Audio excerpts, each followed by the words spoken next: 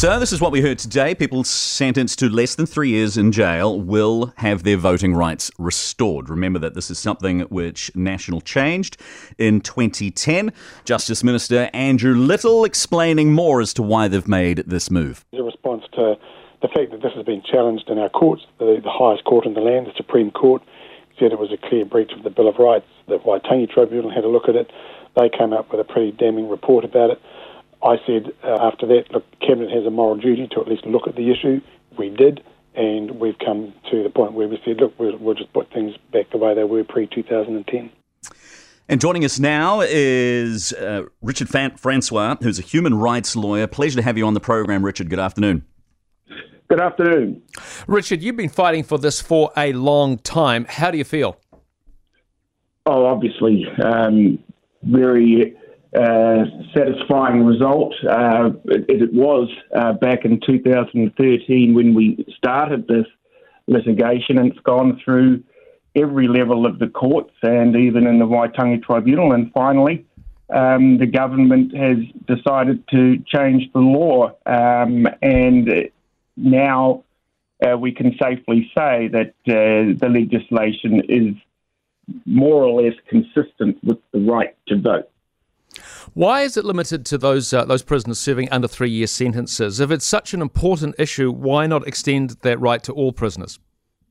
Yes, it was in the beginning in 2013 a strategic move on our part. We were facing a number of obstacles, if you may recall.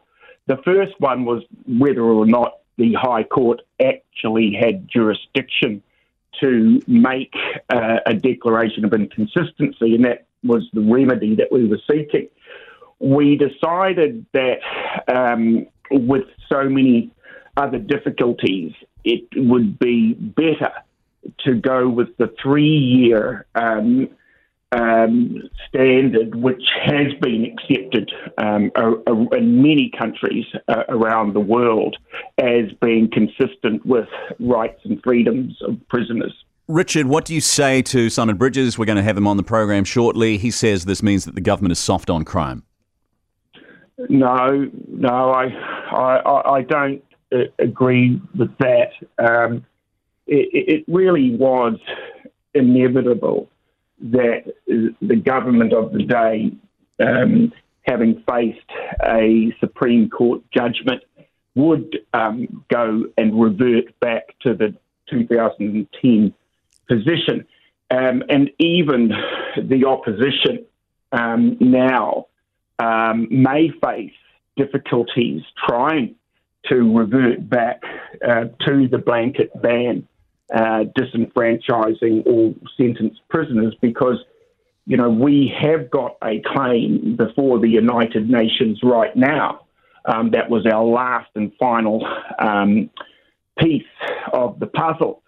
And I believe that the United Nations will decide in the prisoner's favour, in which case there would be quite a damning statement to any other political party who's got an idea of actually reverting back to the pre-2010 position. So when you try to win the argument, when people are saying, but these people committed a crime, so they shouldn't have their rights, how do you win that argument?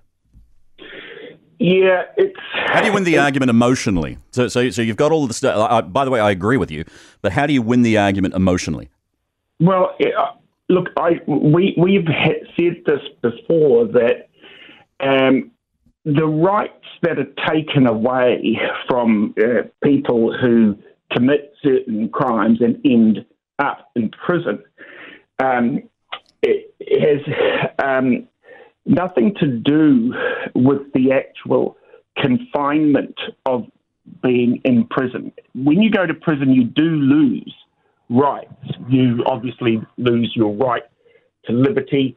You lose your right to be free from unreasonable search and seizure and privacy rights, because these are all incidental to punishment and being confined in a prison.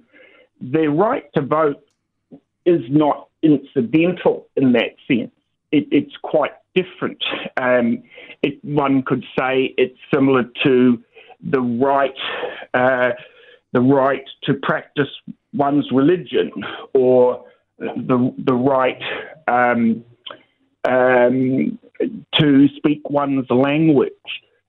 These have nothing to do with imprisonment, and in the same way, neither does the right to vote. All right, thank you very much for your time. That's Richard Francois.